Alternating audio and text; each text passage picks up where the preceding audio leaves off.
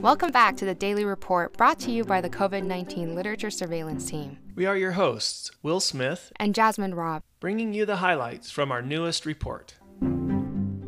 Epidemiology.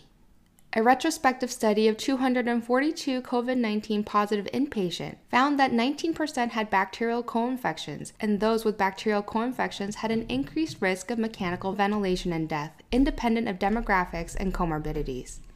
The authors suggest that concomitant bacterial infection is relatively common in COVID-19 inpatients and may be associated with increased patient mortality. Management.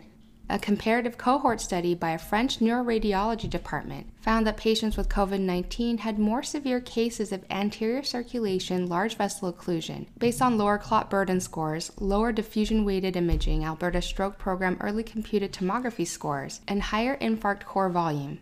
These findings suggest a higher in-hospital mortality risk in ALVO patients with COVID-19, and the authors raise a concern that this predicting factor of poor outcome may lead to decreased treatment decisions provided to stroke patients, further worsening the prognosis of anterior circulation large vessel occlusion in the setting of COVID-19.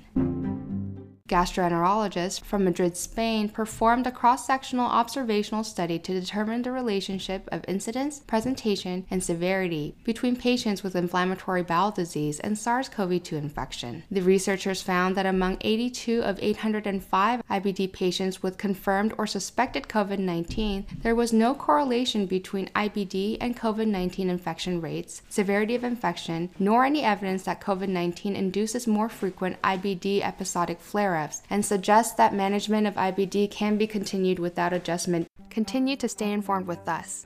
Read less, do more. With COVID-19, LST.org.